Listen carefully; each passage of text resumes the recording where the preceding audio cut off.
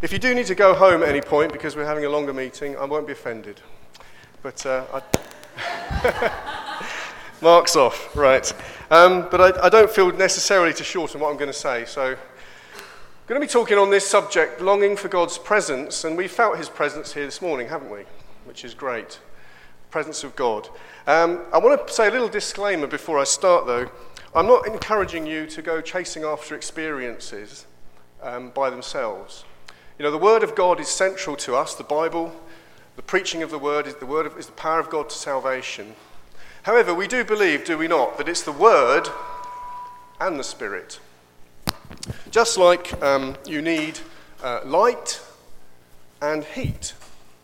Just like you need logic and fire.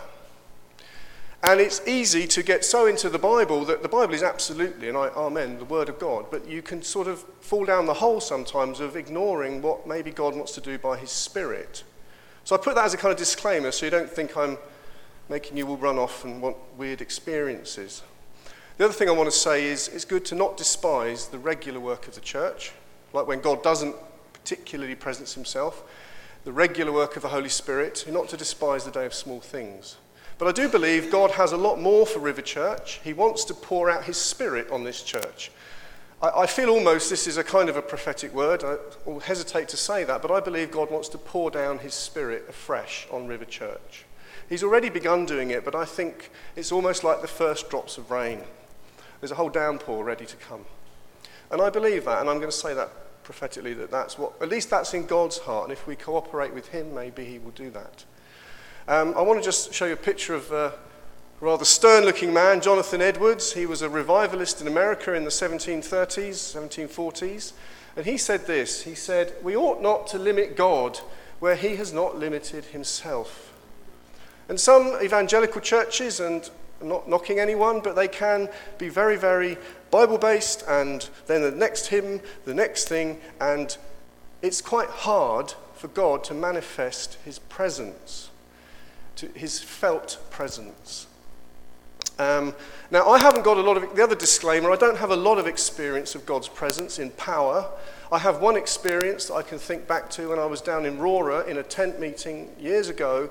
I was in the tent and you could feel God absolutely in the room. It was absolutely the holiness of God. And I remember that at the end of the meeting, people couldn't move.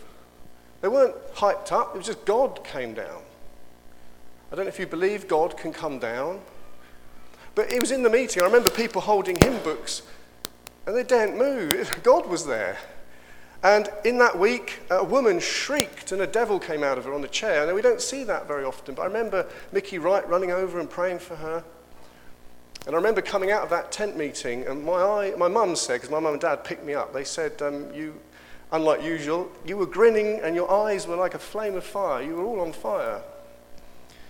I know Tim and Pete at boys' camp once. I think it's true, they had a meeting where God really moved. I think that was when Pete came through to God.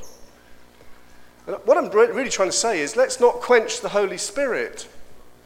Let's leave room for God to move and believe he wants to do so. And I want to take you first to an Old Testament passage about God's presence in Isaiah chapter 64, verses 1 to 3. Isaiah is praying for the country that's in a terrible state, and he has this cry. He says, "Oh, that you would tear open the heavens, that you would come down, that the mountains might flow down at your presence, as when the melting fire burns, and fire causes the waters to boil, to make your name known to your enemies, that the nations may tremble at your presence. When you did awesome things that we did not expect, you came down. The mountains flowed down at your presence." Notice the word "oh." It's not a little "oh," it's a "oh! Oh God!" It's a cry of a man who's thirsty and wanting God to come. And he don't want to let him go. A bit like this morning, Tony wouldn't let go of Tim. He was holding on to him. Like Jacob wouldn't let go of the angel. He said, "Oh, I'm not going to let you go until you bless me. I believe God, the word this morning is not so much a practical word, it's more of a stir your heart word. I want to stir you up, I want to make your mouth water for God to do more. It's like if I told you there's strawberries and cream out the back, you might start going, There isn't, by the way, but anyway. But I believe that God wants to pour his Spirit out and drench River Church in more of God. And it can be through the preaching of the word, but also through a blessing of his presence. So there's the cry, oh. There's this tear open the heavens. In other words, it's sudden. It's like bursting into a room. You rip open the curtains and there you are. It's God wants to come suddenly, like he did on Pentecost. He came suddenly. Suddenly God is there in a manifest, felt way. And this is what I love. Does the red thing work? No. The mountains might flow down at your presence. Now, mountains in Scripture are pictures of things that never change. Did you know in Scripture there are 3 references to mountains? Can't remember the exact verses. I think it's Genesis, Deuteronomy, Habakkuk. Mountains are called eternal. It says the eternal mountains and the everlasting hills. They're things that don't change. Whether it rains or doesn't rain, whether there's a hurricane force 10 gale or whether there is not, the mountains stay there. Whether it's sunny or not, whether the sun's hidden, it doesn't matter. The mountains stay there. The mountains are eternal. The mountains never change. They're always there. And I believe this is a picture of those things that oppose God, that we think just can't change. Mountains of pride. Mountains of selfishness. Mountains of just disinterest and indifference to God. There are many people we know, we seek to reach them, and they're not really interested in God. It's like a mountain. It's always there. Do you know anyone who can melt a mountain? It says in Psalm 97, the mountains will melt like wax before the presence of the Lord. This is what God's been putting in my heart. I haven't got all this out of a sermon. I've bits of it from different people, bits of it myself. But God has put this in my heart, that God wants to come down and do more. And we need to thirst for him to do more. There's more for River Church. He can melt mountains, which are always there. Maybe you've got an unsaved relative. I think of my dad. Bless him, I love him. I hope he's not listening. Stubborn as a mule. He's like a mountain.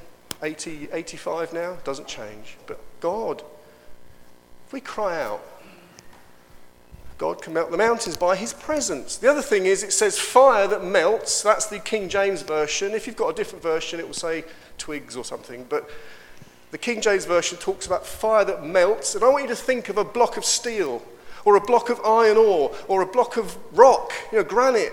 Fire is so hot it can melt what is hard. Hardened, when God comes in revival, hardened sinners get saved. Hard people get saved. In revival, 3 things happen. Christians wake up, hallelujah, who've been asleep. Nominal Christians who are in the church get radically saved, and people who are hard get melted. Then it says, make the waters to boil. Well, that's just to me a picture of, it's no longer cold. Not lukewarm. There's no lukewarmness, there's no coldness, there's hot. It's hot testimony, hot prayers, hot word of God coming out of the meetings. The meetings, I've heard it said that in the old days, in the 70s, when I wasn't around, meetings were so hot you either got in or got out. God wants to be hot, not lukewarm. This is a challenge to my own heart. And then I love this phrase. It says, when you did awesome things which we did not expect. God is a God of grace. It doesn't depend how much you seek him. He wants us to seek him. In the Hebrides revival, they only actually prayed for a month and a half. Hard. And God did way beyond what they expected. God does more than you expect. It's not like you've got to pray 50,000 meetings and then God will do it. He'll do more than you expect. He's awesome. And the other thing is, this lovely phrase, you came down. God can come down. God's here, but he can come down in a stronger way. And I think that when Isaiah wrote that, he was thinking back to Mount Sinai when God came down. Fire was on the mountain. Moses got the law. But he was also prophesying future to when God would come down in the book of Acts chapter 2. We're going to just turn to that. And Tim has mentioned this today, and I'm glad he did, because some of what I'm going to say ties in with what Tim said. In Acts chapter 2, we all know the Holy Spirit, God, the Holy Spirit, he's not a force, he's God. God, the Holy Spirit, came down. Now that was a permanent giving it was a statement of a new era of giving of God to people, of the Spirit. Because in the past, the Holy Spirit could only equip people to be Samsons or Gideons. It could only equip people to be like a Moses, but it wouldn't live in them. God wouldn't live in them. Whereas now, a new era has come, and the Holy Spirit has come down, is given to mankind. But that does not mean he cannot be poured out ever again. And this is what I want to get onto in a minute. Let's just read it though. Acts chapter 2, verse 1 to 4. On the day of Pentecost, all the believers were of one heart together, all meeting in one place. Suddenly, there was a sound from heaven, like a rushing, mighty wind. It filled all the house where they were sitting. Then what looked like flames or tongues of fire appeared and settled on each of them. And everyone present was filled with the Holy Spirit and began speaking in other languages as the Holy Spirit gave them this ability. Now that kind of, actually seeing tongues of fire won't happen again, I wouldn't imagine. Neither will you hear a rushing mighty wind again, because I believe it was very symbolic of a new era of God giving the Holy Spirit. But I really believe, and you can go and study this if you want, doesn't mean God doesn't pour his Spirit out on the churches now. And I want to come on to that. Before we do, why does it say wind? I believe the wind is the breath of God, breathing life into people, like when he breathed life into Adam. He made Adam a living soul from being a dead old piece of dust. God put life in him, breathed life. That's what he does. He breathes life into people. And why does it say fire? Well, I think fire is simply a symbol of God's presence. God's presence was in the bush of fire. God's presence was a pillar of cloud of fire. And God's presence came down on Mount Sinai as fire. It's saying God came down and was present among them. But I love this. When God pours his Spirit out, look at the signs of a true move of God. And this is what Tim was saying. When God really moves, the things Tim was talking about start kicking off even more and more and more. It says in Acts chapter 2, verse 42, all the believers devoted themselves to the apostles' teaching. So there was a hunger for teaching. We're going to get some of that on Tuesday night. They devoted themselves to fellowship, which is what Mark has been saying to the church lately. The people wanted to be together. A sign of a true move of the Spirit is people want to be together, even if they irritate you sometimes. Sure, none of you irritate each other, except husbands and wives. But the point is, God, they want to be together. It's a spirit, it's a sign, a true sign that God is moving when people want to be together in fellowship. And I know I've sometimes resisted that. A third thing, when God truly moves, we share food, it says, including the Lord's Supper. There's a sharing of food, which Tim mentioned. And fourthly, prayer. They pray. But there are other things in that passage which are not on there. One of them is that they shared everything they had. There's generosity. When God's Spirit truly moves, there's generosity. There's also people getting saved every day or saved regularly. There's signs and wonders. Don't know what you think about that. And there's unity, singleness of heart and gladness.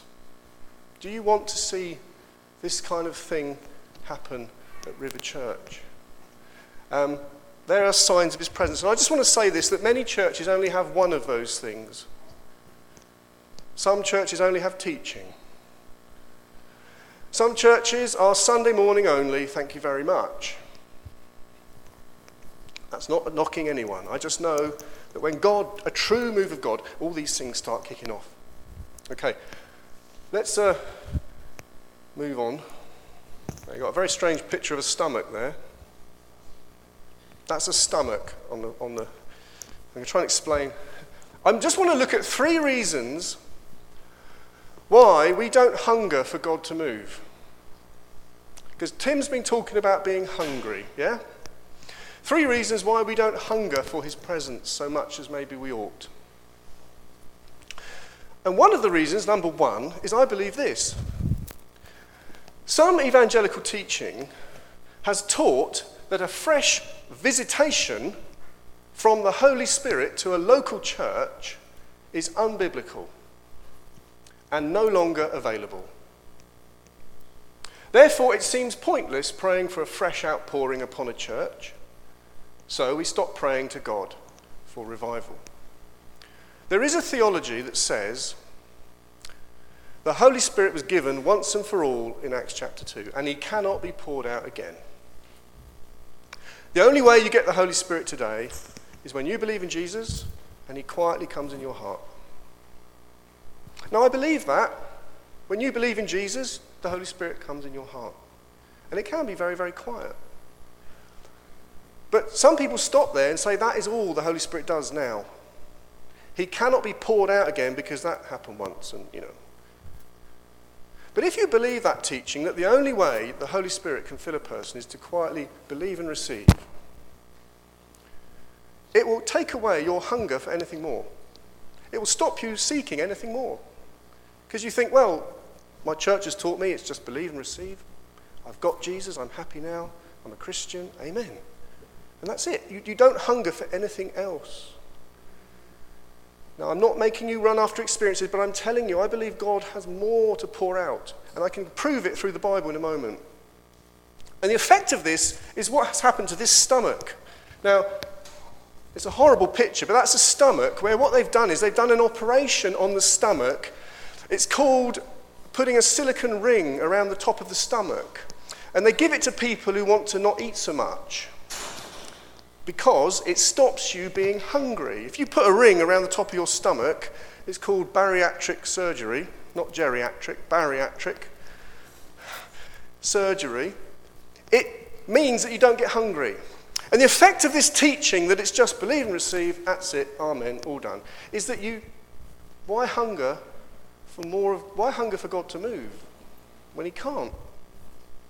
And the effect of it is on the church is what's happening in this other picture, which the Lord clearly gave me to say to you. That is a boat on the ocean in a place called the Doldrums. Now, the Doldrums is a place somewhere near the equator where there's no wind. And if you're a sailor and you take your nice little sailing boat into the Doldrums and you get stuck in the Doldrums, you can be there for weeks. You don't move. It's lovely for paddling. The ocean is flat as a pond. Look at that. That's the middle of the ocean. There's no wind blowing. And if you don't hunger for a move of God, you just tick along, but not a lot is happening. But it's wonderful when a sailor comes out of the Doldrums into the strong wind, and they don't have to do anything. God, it's like the wind just carries them. I remember hearing Terry Watson, he came here last week, didn't he? Talking about when God moved at Eltham. He said we didn't have to do hardly anything. It was like a sailboat getting blasted along. He said, I felt like I was running after God and couldn't keep up with what God was doing. There's no effort. I just want to hopefully whet your appetite that God can move more at River. Right, next, I want to just prove from the Bible, without going on too long, why I believe God can pour the Spirit out afresh on local churches. The first phrase is found, it's this phrase, in you don't need to turn to it, in Acts chapter 2, verse 17, where Peter is preaching to the Jews who've seen the Holy Spirit come, and he says this. He's quoting the prophet Joel. It shall come to pass in the last days, says God, that I will pour out of my Spirit on all flesh. Your sons and your daughters shall prophesy. Your young men shall see visions. Your old men shall dream dreams. And on my maidservants and on my manservants I will pour out of my Spirit in those days. Now, the question is, those days, it doesn't say day, it says days. And also, those signs did not all get fulfilled at that time. Dreams and visions, it wasn't all fulfilled at that time. So I believe, you can look at it and think about it, I believe we're living in the last days, are we not? The last days, by the way, is between when Jesus died and when he's coming again. We're living in the last days. And there is a promise attached to the last days. And the promise is that God says, I will pour out my Spirit. And I want to say, maybe there's a promise available to us. That God is willing to pour out his Spirit in these last days in which we live. Another lovely verse is Acts chapter 3. I hope you're still with me. Verse 19 and 20. And this again, Peter is preaching to people that have been responding. And he says this, and this is a lovely promise, which I believe we should grab hold of. He says this, repent and be converted, that your sins may be blotted out, so that times of refreshing may come from the presence of the Lord, and that he may send Jesus Christ, who was preached to you before. And I believe that God has in store in his heart for River Church times of refreshing, where he will send Jesus Christ, who's being preached amongst us. And what I mean by send Jesus Christ, I mean by the Holy Spirit. And I believe times of refreshing come from his presence. And what they do is they wake us up to God. They draw in the unsaved without lots of effort, without lots of evangelism, although we need to do evangelism. And it's the word, I think Bernard said this, but I'll just say it. The word refresh means resurrect. It actually means times of resurrection. It means times of your soul going up from Jesus said, didn't he? I am the resurrection and the life. So there's a promise I want you to not forget. And the third little thing I just want to say generally is in the book of Acts, the Holy Spirit was poured out once, twice, 3 times, 4 times. When Peter spoke in Cornelius' house, it says the Holy Spirit fell on them. When they met some disciples in Ephesus in Acts 19, it says they prayed for them, the Holy Spirit came, they spoke in tongues and prophesied. And one little thing, Acts chapter 4, this is a great one. In Acts chapter 4, verse 31, there were some people there, Peter and John, who'd already been filled with the Holy Spirit before. And they're praying to have boldness. And God comes again. God didn't say, oh, well, I've been poured out at the beginning, you can't have any more. He came again, and it says in Acts 4, they were filled with the Holy Spirit, they spoke the word with boldness. And they also did signs and wonders. Here's a thought for you. Natural thought. How often does it rain? Does it rain just once? In January the 1st? Not in England, especially in Cornwall, where I've just been. It rains and rains. Now, I believe that. You could say, oh, I'm being a weird heretic, but I believe the fact it rains regularly is a picture of God's heart for blessing, and even the blessing of the Spirit. It doesn't just rain once, and that's your lot, pal. Otherwise, you're living in a desert. Right. The other thing, just to prove that I believe God wants to pour his Spirit out, is lessons from history. I don't know if you read any church history. There was a thing called the Great Awakening in America in the 1730s. There was a man called George Whitefield. Some of you have heard of him. I've said this here before, but he was once preaching in a place called Cheltenham. It might have been in America, New Cheltenham or somewhere, but he was preaching in this place called Cheltenham. And he said it was a good service, everything was going hunky-dory, he was preaching, and then suddenly, he said, God the Lord came down amongst us. And there were people weeping. He said all the colliers, they were just weeping. God the Lord came down amongst us. Do we believe that can happen? But the key is to seek God, of course, not an experience. But I believe God has more for us. And the other thing, that one, the revival in the Scottish Hebrides, 1949 to 1952. Now that island, those islands, has anyone been there, by the way? It's quite far away. But those people, they believed in a God of revival, and they believed in a God of outpouring, and they prayed for it. And they actually quoted promises back in God's face. They quoted Old Testament promises. They said, it says in Isaiah 44, I will pour water on he who is thirsty. So that these old ladies would go, okay, Lord, you say you're going to pour water on people who are thirsty. Well, we're thirsty, so where's the water? And God moved. Now, people don't know this, but in the Hebrides, there were tons of revivals. There was one, showing off my knowledge, there was one in 1828. In fact, there were more than one in the 1820s. There was one in 1839. There was one in 1913 before World War I started. There was one in 1939 before World War II started, and some of the people that got saved were then killed in the war. There was this big one in 1949, and then there was another one in 1957. Now you say, why was God visiting that place so often? Well, there were two reasons. One is they did teach the Bible in schools. People had some scripture. But the main reason was they really believed God wanted to do these sorts of things, and so they pleaded with him. Let me just read to you a lovely story from one of the prayer warriors called Peggy Smith. She spoke to this minister. There was a reverend, he's called, very Scottish name, Reverend Mackay. Reverend Mackay, he went there and he said, hey, nothing's happening. All these young people and none in the churches. Not a single one of them. Hey, it's quite good preaching in Scottish. I might do this more often. No young people. What are we going to do? And this woman said to him, she said, Mr. Mackay, I'm sure that you're longing to see God working. How about calling all your church leaders together? How about suggesting that they spend 2 nights, all night, each week, waiting on God in prayer? You've tried everything. You've tried mission. You've tried special evangelists. But Mr. Mackay, have you tried God? Have you tried God? Oh, that spoke to me.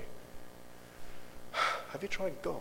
And so they basically got down and prayed 2 nights a week, Tuesdays and Fridays from 10 p.m. till 4 a.m. I mean, that's hard, isn't it? But they did it for about a month and a half. In 2 different places, and they pleaded with God and just waited on God, and they got right with God, and they repented of sins, and they waited and waited, and then suddenly at 4 a.m. in November 1949, God began to move. I'm just going to read to you a little bit from that revival, just to whet your appetite, if that's all right. Won't take too long. It says, in the Hebrides in 1949, there was an incredibly deep work of the Holy Spirit, in which the awareness of the presence of a holy God was so overwhelming. The fear of God and the conviction of sin was so great that in a matter of hours, or even minutes, church buildings that were empty became crowded without any advertising or any information being given out. Hundreds of men and women were crying out to God for mercy before they even got near a church. Hundreds of people's lives were radically and permanently altered. Whole communities were changed.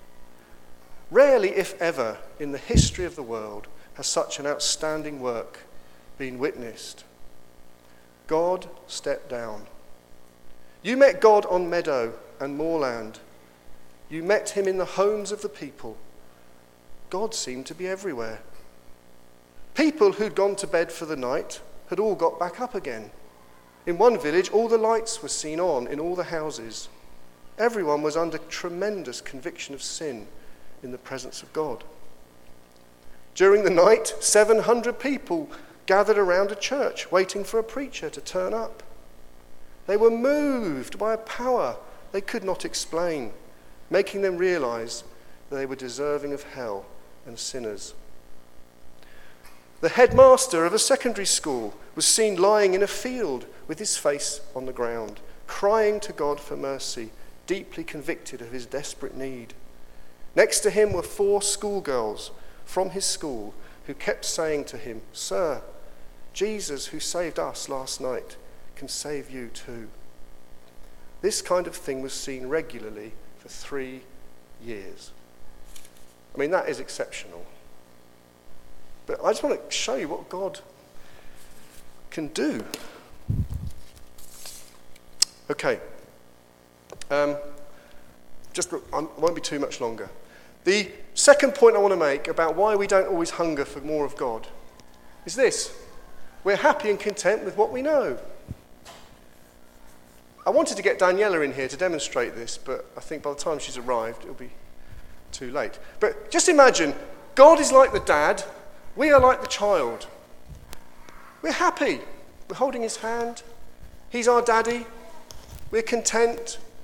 We know he loves us. Amen. And that's the standard experience of a Christian.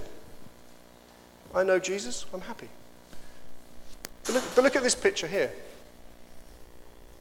Look at that picture there.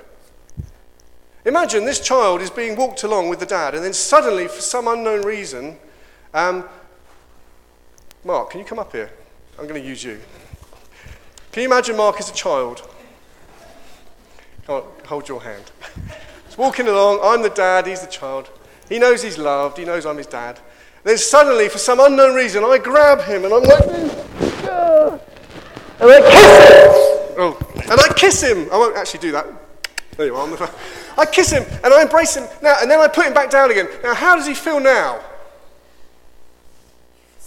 The point I'm trying to make is, he knew he was a Christian before, but now he's had a close, intimate experience, and he feels so assured.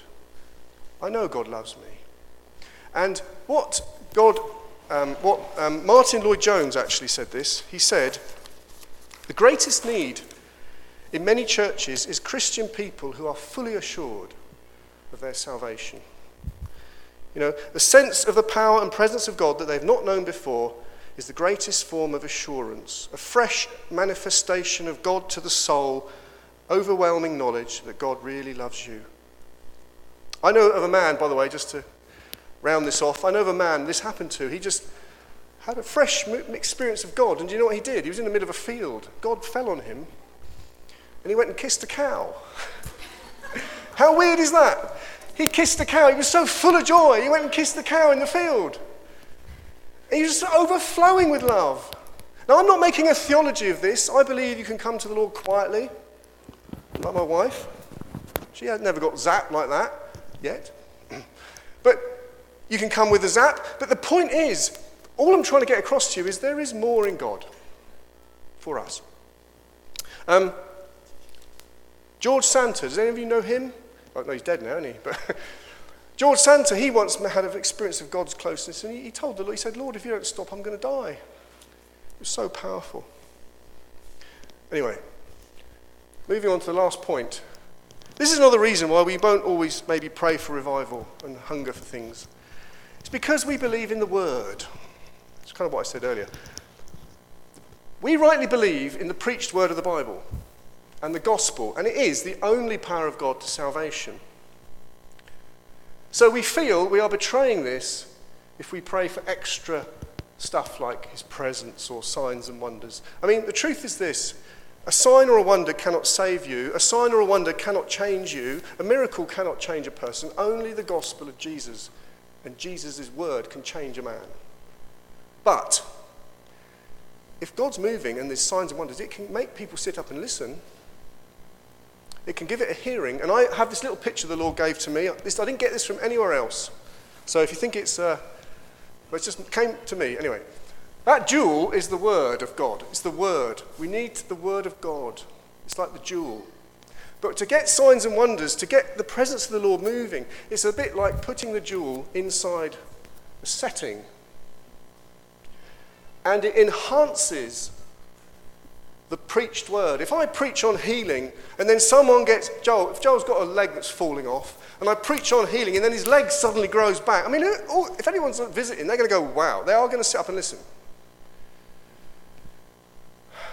Now it's true, we mustn't just lust after signs, because Jesus said, an evil and adulterous generation, they're looking for signs. We're not going to lust after them, but I believe we should just be open to God and seek God and be open that he might want to do these sorts of things in the future.